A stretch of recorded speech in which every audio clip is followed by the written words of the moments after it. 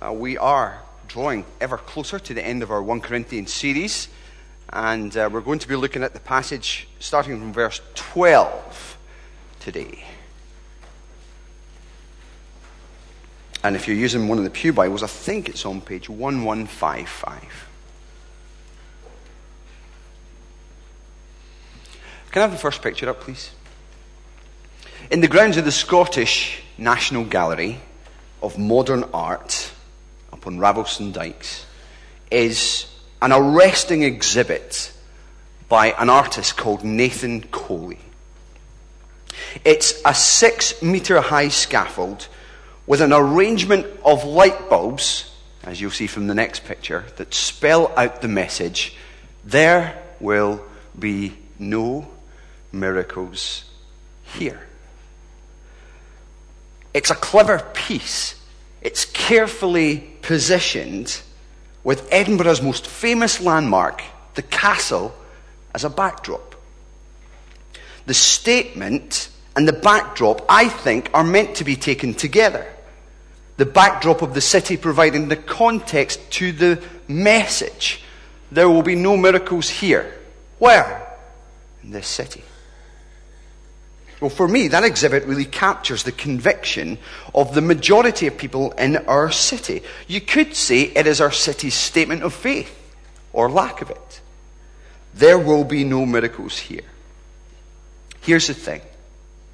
The Bible promises that one day there will be a miracle in this city, and it will be this: the dead will rise from their graves.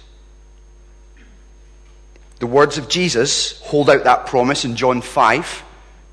In verses 28 to 29, he says, "Do not be amazed at this, for a time is coming when all who are in their graves will hear his voice and come out. Those who have done what is good will rise to live.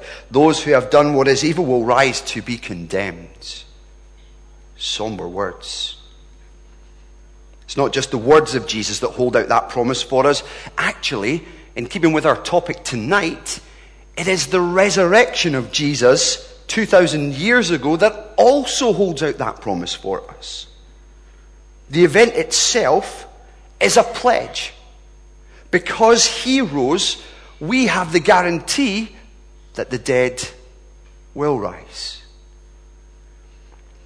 Now, I wonder what you make of that. I wonder what you think about that claim of Christ and that promise. The promise of resurrection is generally met with two responses: delight and doubt. A guy called D.L. Moody delighted in it. A year before his death, he said this: "When you read in the papers, Moody is dead, don't you believe it. At that moment, I shall be more alive than I am now." Those who believe the gospel love this teaching of Jesus. Moody loved it. It fueled his worship. It tempered his suffering. It softened the blows of grief that were dealt him. And for him, it took the sting out of death. He believed that we will be raised to life, and that those who have their faith in Christ raised to life with God forever. But sadly, not all delight. Many doubt Jesus' words and instead would add their amen to Nathan Coley's exhibit. Few have any kind of category for the miraculous. Some, like atheist Christopher Hitchens, would even say it's a cruel campaign to sow such hope in the hearts and minds of the public. A year before he died, Hitchens wasn't telling people to think of him in heaven. He was writing his memoirs of morality in Vanity Fair. He dismissed all notions of a deathbed conversion or life after death. In his view, he knew how his cancer would play out. "My slow, protracted, medicalized demise," he said, "is a mere prelude to the dissection of my body by medical students and the plowing of my chemicals back into the earth." Now, maybe some here would share Hitchens' conviction that there will be no miracles here, no resurrection, no dead people rising from their graves. Death is the great full stop. That's it. Well, in 1 Corinthians 15, verses 12 to 34, we find a passage that tells us that the resurrection of Jesus Christ is indeed the promise of a future resurrection. In verses 1 to 11 that we looked at a couple of weeks ago, Paul has already underlined for us the historical reliability of the testimony of the resurrection of Jesus from the dead. If you weren't there and you have questions about the historical reliability of this and the testimony of the eyewitnesses, can I encourage you to go back and download that and listen to it? But tonight, Paul focuses our attention on this great hope of the resurrection, the way it gives meaning to our ministry, meaning to our lives as Christians, and it acts as a pledge guaranteeing our future resurrection. Essentially, boil it down to this: life is not empty, and death is not the end. Let's read verses 12 to 34. But if it is preached that Christ has been raised from the dead, how can some of you say there is no resurrection of the dead? If there is no resurrection of the dead, then not even Christ has been raised. And if Christ has not been raised, our preaching is useless, and so is your faith. More than that, we are then found to be false witnesses about God, for we have testified about God that he raised Christ from the dead. But he did not raise him if, in fact, the dead are not raised. For if the dead are not raised, then Christ has not been raised either. And if Christ has not been raised, your faith is futile. You are still in your sins. Then those also who have fallen asleep in Christ are lost. If only for this life we have hope in Christ, we are to be pitied more than all men. But Christ has indeed been raised from the dead, the first fruits of those who have fallen asleep. For since death came through a man, the resurrection of the dead comes also through a man. For as in Adam all die, so in Christ all will be made alive. But each in his own turn. Christ the first fruits. Then, when he comes, those who belong to him. Then the end will come, when he hands over the kingdom to God the Father after he has destroyed all dominion, authority, and power. For he must reign until he has put all his enemies under his feet. The last enemy to be destroyed is death, for he has put everything under his feet. Now, when it says that everything has been put under him, it is clear that this does not include God himself, who put everything under Christ. When he has done this, then the Son himself will be made subject to him who put everything under him, so that God may be all in all. Now, if there is no resurrection, what will those do who are baptized for the dead? If the dead are not raised at all, why are people baptized for them? And as for us, why do we endanger ourselves every hour? I die every day. I mean that, brothers, just as surely as I glory over you in Christ Jesus our Lord. If I fought wild beasts in Ephesus for merely human reasons, what have I gained? If the dead are not raised, let us eat and drink, for tomorrow we die. Do not be misled. Bad company corrupts good character. Come back to your senses as you ought, and stop sinning. For there are some who are ignorant of God. I say this to your shame. Amen. This is God's word. Shall we pray and ask for God's help in understanding this? Lord, this passage is rich with content. And I am weak as a preacher. By the grace of God, you have made me what I am, and you have brought us here on this night. And our prayer together is that you would help us understand these words and put them into practice in our lives. This we pray in Jesus' name. Amen. Well, in my introduction, I highlighted that you can boil down this passage into two main things. Life is not empty, and death is not the end. Let's look first of all at life is not empty, verses 12 to 19. Verse 12 itself might well be displayed in neon light on a 6-meter scaffold, just like Coley's exhibit. The Corinthians are saying, there is no resurrection from the dead. But Paul immediately highlights the problem with that. You see, to deny the resurrection from the dead is to render the Christian life and the Christian message as meaningless. You turn it into something that is devoid of God and therefore only human. That's why when you skip down to verse 19, you see Paul saying, if only for this life we have hope in Christ. In other words, if this present life is all that the gospel has to offer us, not much is gained. In his view, not much worth living for. In fact, the whole thing is emptied of its content and its comfort. Empty is actually the word that Paul uses to describe what happens if there is no resurrection from the dead, both in terms of ministry and in terms of faith. We read it in the NIV as the word useless, but literally it means empty. And verses 14 to 18 just show us how the whole of the Christian faith and message just unravels if we do not hold to the resurrection of the dead. If there's no resurrection from the dead, if your conviction is that dead men don't rise, then Christ has not been raised.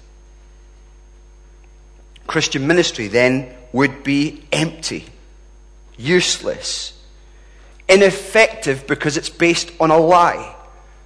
As my granddad used to say of general items that he was frustrated with, or sometimes his grandchildren, you're about as useful as a chocolate teapot. You've heard that before. If it's a lie, it's pointless spending your life on it, especially if it means putting your life in danger. That's what Paul talks about later on in the passage in verses 29 to 32. If only for this life we have hope in Christ, he's saying, why do I endanger myself by scrapping with lions in Ephesus? What is the point if it's all just for human reasons? It's not courageous in Paul's view. It's crazy. It's not just Christian ministry that's devoid of its usefulness. Christian faith is too. The great claim of Christianity is that the eternal Son of God, the Lord Jesus Christ, came into this world as a man. He said he came to give his life as a ransom for many. He said to his most venomous opponents, kill me, kill this body, and I'll see you again in 3 days. He died on the cross, having lived a sinless life. And yet, on that cross, took God's just judgment for sin upon himself as if he was the worst sinner who ever lived. As Paul explains earlier in the passage in verse 3, Christ died for our sins. But to confirm this claim of his, to confirm his identity, God raised him from the dead 3 days later. To vindicate Christ as righteous, God raised him from the dead. To demonstrate Christ's victory over our great enemy, Satan, and his master general, death, God raised him from the dead. Put it all together, and you are left in no doubt. The resurrection is absolutely core to Christianity. But if the dead are not raised, Paul is saying it's all empty. It's useless. We have instead invested everything that we are and have in a scheme with absolutely no return. Teachers are false witnesses. We have turned our backs on the pleasures of this world for a heaven that doesn't exist. Your faith is futile. We have forsaken all other ways for a path that ultimately leads to destruction. And we hope in Christ for the forgiveness of sins, but that's futile. We are still in our sins. What a predicament Paul paints. For putting our faith in empty things, Paul says in verse 19, then we are of all men most to be pitied. People should feel sorry for us. Now, I've heard people say that even if Christianity isn't true, well, it's a wonderful way to live. But Paul says here, what a lot of nonsense. That's a terrible lie. If the core of our message is not true, we should not be commended for good morals. We should be considered the world's worst losers. But praise God for verse 20, right? But Christ has been raised from the dead. Now that takes all of these negative implications that we've just looked at from Paul and flips them on their head. It changes everything, you see. The resurrection actually does change everything, both in terms of Christian ministry and in terms of the Christian life. The resurrection is the very thing that takes the emptiness out of our lives and fills our lives with hope. It's the very thing that takes the vanity and the emptiness out of our lives and puts purpose and meaning in its place. What a transformation. The truth of the matter is that our sins are forgiven. How do we know that? How do we know we've been redeemed? How do we know we're going to heaven? He was delivered over to death for our sins and raised to life for our justification. And the testimony of the apostles all through history, when they were being thrown to lions and set ablaze in the gardens of emperors, he is risen. To live as Christ, to die, gain. Everything of Christian ministry hangs on this. Everything in Christian discipleship flows from this fundamental reality that Christ was raised from the dead. Ministry is profitable. Preaching, praise God, is profitable. The apostles provide the sure foundation for the church and her doctrine. Truth that can be read, truth that can be relied upon. The Christian faith is not useless. The gospel is, in fact, powerful and effective. It really does save if we hold firmly to the truth that is preached and take our stand on it as we should. And we can risk everything, even as Paul did. Even to the point of putting our lives on the line in tribes where they would rather eat us than listen to us.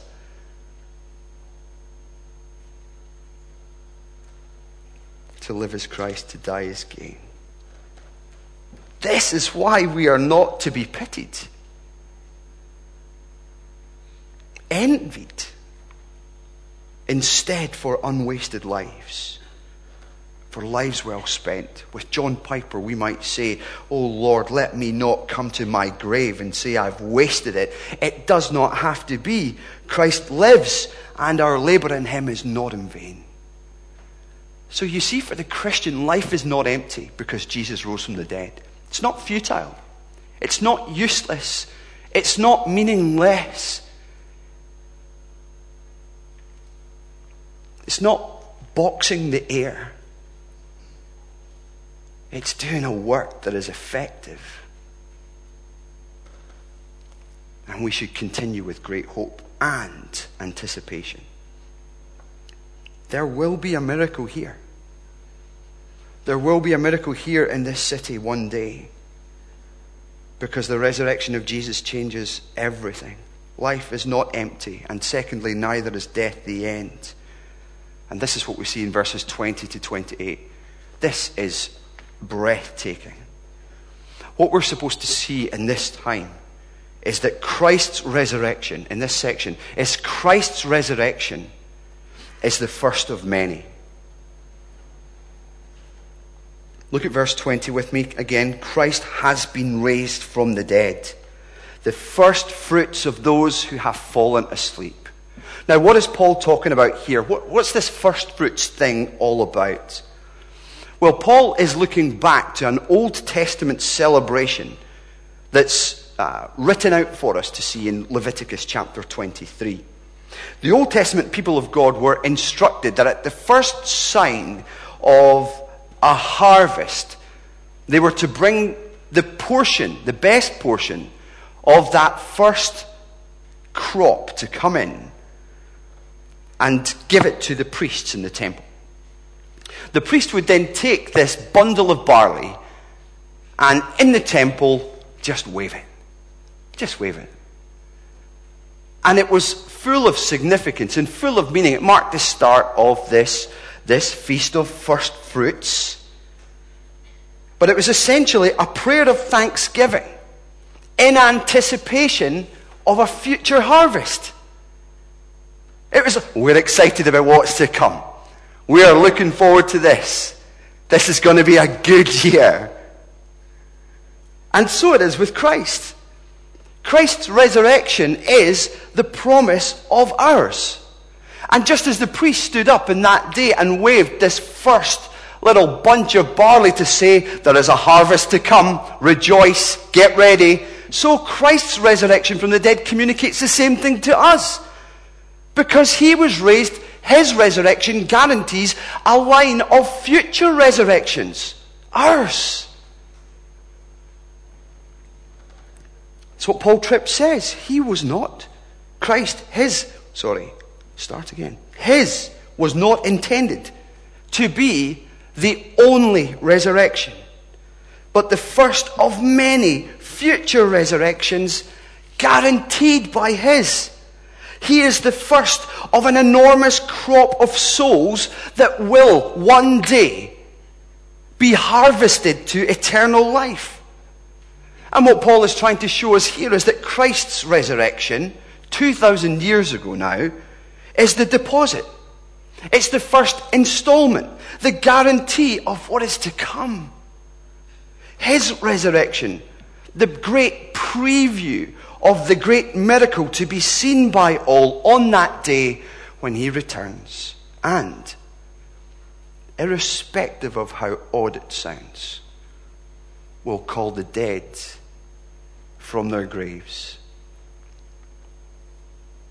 where some will rise to eternal life in glory and great joy with him, and others to rise for their sentencing. In verse 22, we are promised all in Christ will be made alive. And in verse 23, we're provided with the order of play, each in turn. Christ, the first fruits. Then when he comes, those who belong to him. What a great prospect. What a great prospect. Paul goes on to show that Christ is not just the first fruits, proving that death is not the end. He explains a bit about why that has taken place. How can this be? If you're asking that question, Paul provides the answer. He answers by explaining that Christ became our representative. Christ became our representative.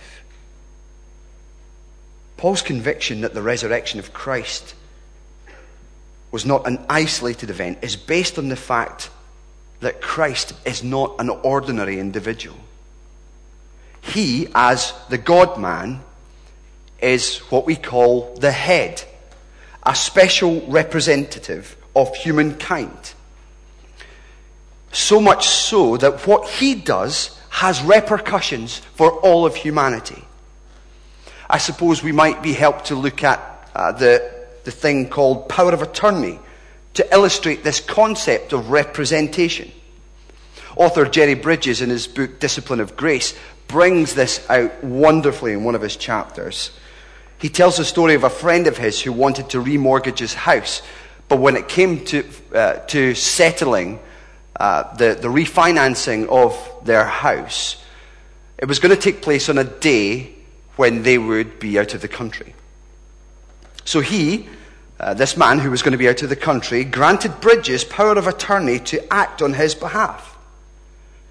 Bridges says, I went to that appointment as my friend's representative. When I signed those documents, it's just as if they had signed them.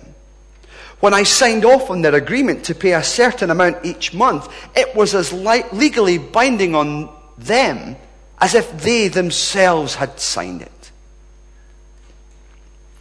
In the same way, we are told by Paul that as in Adam all die, so in Christ all will be made alive. You see, in the same way, Paul points to Adam as our representative in the first instance in the Garden of Eden by virtue of his creation, his place in creation.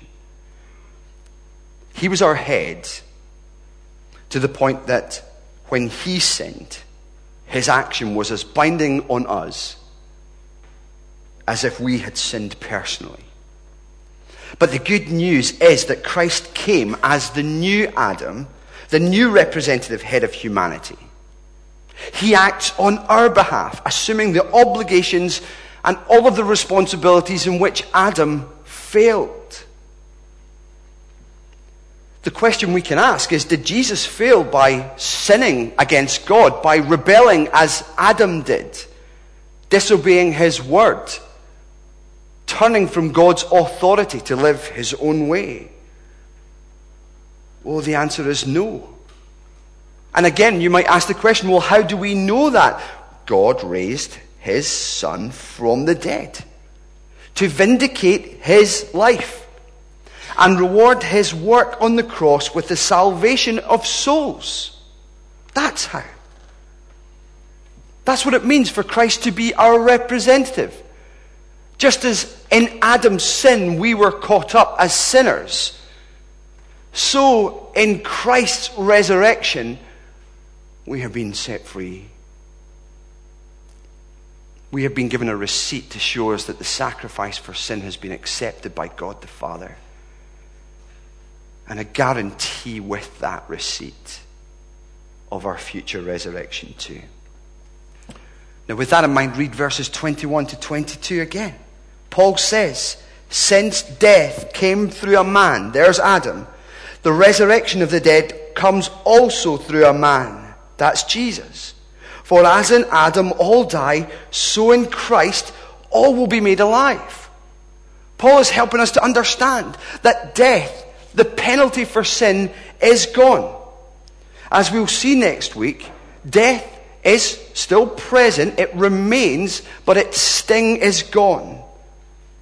But on that day when Christ returns, death, that last enemy, will be abolished forever, and God will be all in all. Everything under his feet. Everything in subjection to him, as it should be. And verses 24 to 28 point out that when he comes and the dead are raised, all enemies bow the knee. And we see in love and in submission within God the Holy Trinity, the Son of God hands over the spoils of victory to the Father. Mission accomplished. People rescued. God is all in all, filling everything in every way. Now these are truths of such magnitude, meriting a sermon series in themselves. Meditate on these. Think about these. But realize that this resurrection of Jesus Christ is intended to communicate to us and help us see not just that life, to tell us that life is not empty, but death is not the end. The resurrection of Jesus has in fact determined our existence beyond the expiration of this body. This is a mobile home you live in, you understand. The resurrection of Jesus has determined our existence for all time and eternity. We do not merely live out our length of days and then maybe just have the hope of a resurrection as an add-on. But rather, Paul makes it clear we have this assurance that Christ's resurrection has set in motion a chain of unstoppable events that actually, in reality, determines our future. There is life beyond death. Christ is the first fruits of those who are his, of those who will be raised at his coming. The warning then comes for the Corinthians. At the end of the passage, from verse 29 and following. You're all wondering about this baptism for the dead thing. What's all that about? Well, Paul's not endorsing the practice. We know that from what Paul says elsewhere, that it's ludicrous to baptize someone who is alive in the hope that the effects of that baptism might benefit someone who has died. That is not what he's teaching.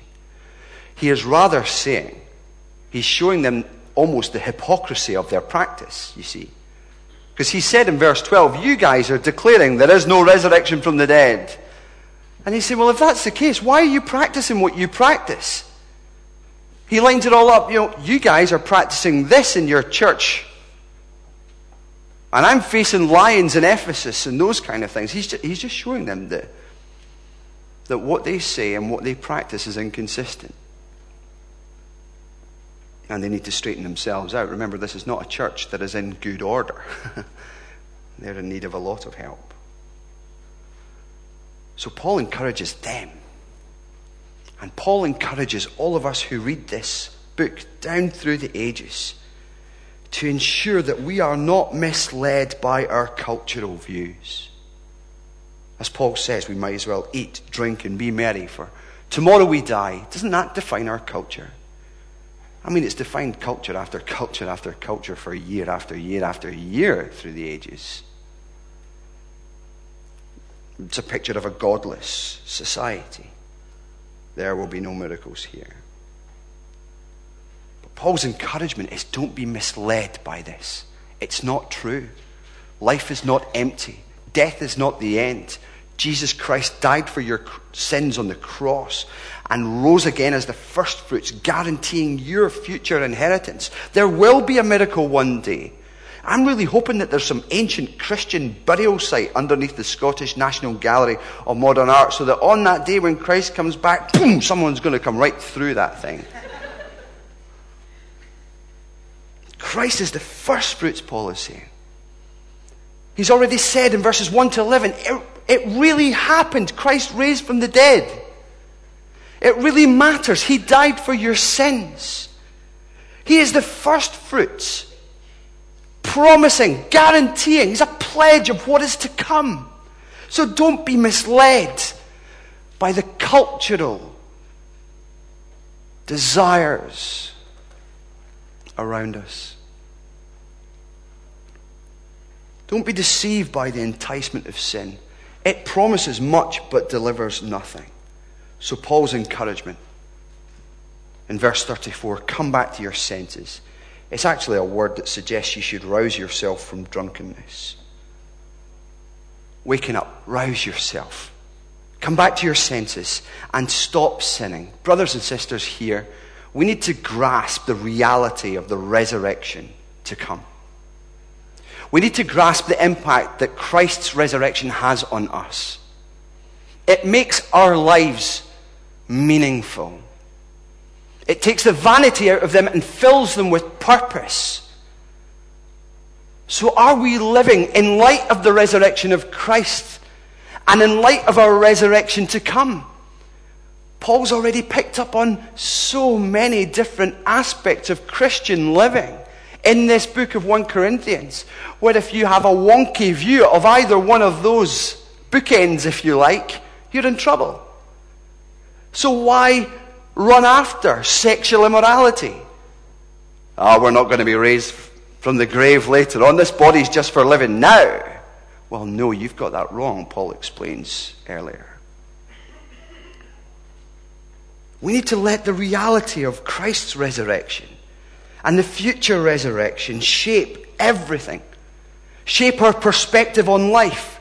We must make a heavenly, eternal investment and be happy about it, even if it means scrapping with lions, in the hope that someone might hear the gospel and be saved. Let this reality not just shape your perspective on life, but your perspective, brothers and sisters, on suffering. Accept it and endure it as momentary. It really is momentary compared to the countless age of eternity. Accept it and endure it, and be joyful in it. And brothers and sisters, let this reality shape our perspective on mission. Let it stimulate in us an urgency to tell others and a joyfulness in broadcasting this. This is the message of life, and there is no other. Remembering Jesus' words from the beginning, that a time is coming when all who are in their graves will hear his voice and come out. Those who have done what is good will rise to live. Those who have done what is evil will rise to be condemned. They move from one to the other by us telling them, you know. So we must be stimulated by these truths with an urgency to tell others. I'm conscious always that we have people with us who don't know Jesus, who haven't confessed their sins, trusted in him.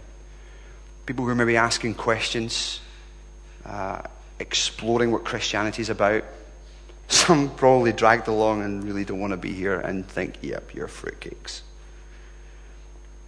I want to say to you tonight that the resurrection of Jesus and the hope of eternity are necessary for you to consider, because without these things, the sin inside of you is an inescapable reality.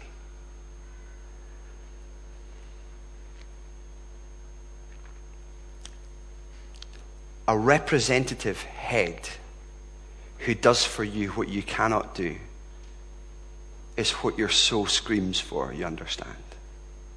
Why else do we get ourselves in such a tizzy over a man from Dunblane hitting a wee yellow ball over a net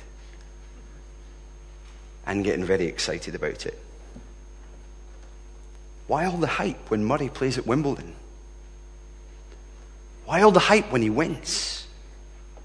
We want a winner. In our heart of hearts, we desperately want someone that we can attach ourselves to. We want someone acting on our behalf so that we can say, he's Scottish. I mean British. He's one of us. He's one of us. His victory is our victory, so we celebrate as he has celebrated. In the same way, we're looking for a Savior. Someone to deal with the condition that we know deep down inside. We are sinners. Life is more than just these 80 years and 10. That death is not the end. We need someone to pin our hopes on. Someone who's been there, done that, come back and said, I've made a way for you to live with me forever. In eternal happiness. You know, there is another lie propagated by the Scottish National Gallery of Modern Art. The picture's going to come on screen. Another lie preached to a passing crowd by blue neon lights. Have you seen this? Everything is going to be all right. I think, again, that is what people in our city believe. It's all fine. It'll all be good in the end. Everything is going to be all right. Well, God's word says that's not true. There will be no square inch of creation where resistance to him will not be quelled. So the call similarly for you, friend, if you're here tonight, you're not a Christian, is come to your senses. Rouse yourself from your drunken stupor. Stop sinning. Remembering what was read to us from Psalm 2 earlier, that those who rebel against God will be broken to pieces like pottery. That's quite a picture. If I was that psalmist, I'd be thinking, oh, you might want to edit that. That's a punch, isn't it? But it's true. But please don't hear that without hearing the appeal at the end. Kiss the Son. Kiss the Son, lest he be angry, and you be justly judged in the end. You know how you kiss the Son? You say sorry, thank you, please. You say sorry for the sins that you've committed. You say thank you to God for sending Jesus to die on the cross as your representative, as your substitute, the power of attorney, the one who died in your place to take away your sin. And you say, please come and live in me, as I look forward to that great day when this body will be raised imperishable and I see you face to face. Believe in the Lord Jesus and you'll be saved. Christ is risen. He is risen indeed. Let's pray. Our Father, we thank you so much for the joy of thinking about how these truths are earthed in our experience now. Life for us is not meaningless and useless. Life is not empty, but it's filled with purpose and meaning and significance, and we thank you for that. And we thank you that Jesus came to deal with our sin and to rise from the dead as the first fruits, as the pledge, the guarantee of a line of future resurrections of ours. Thank you for accrediting his words back in John 5 by his resurrection from the dead, for vindicating his sinless life, approving his sacrifice on the cross for us, and granting us by your grace eternal life in him.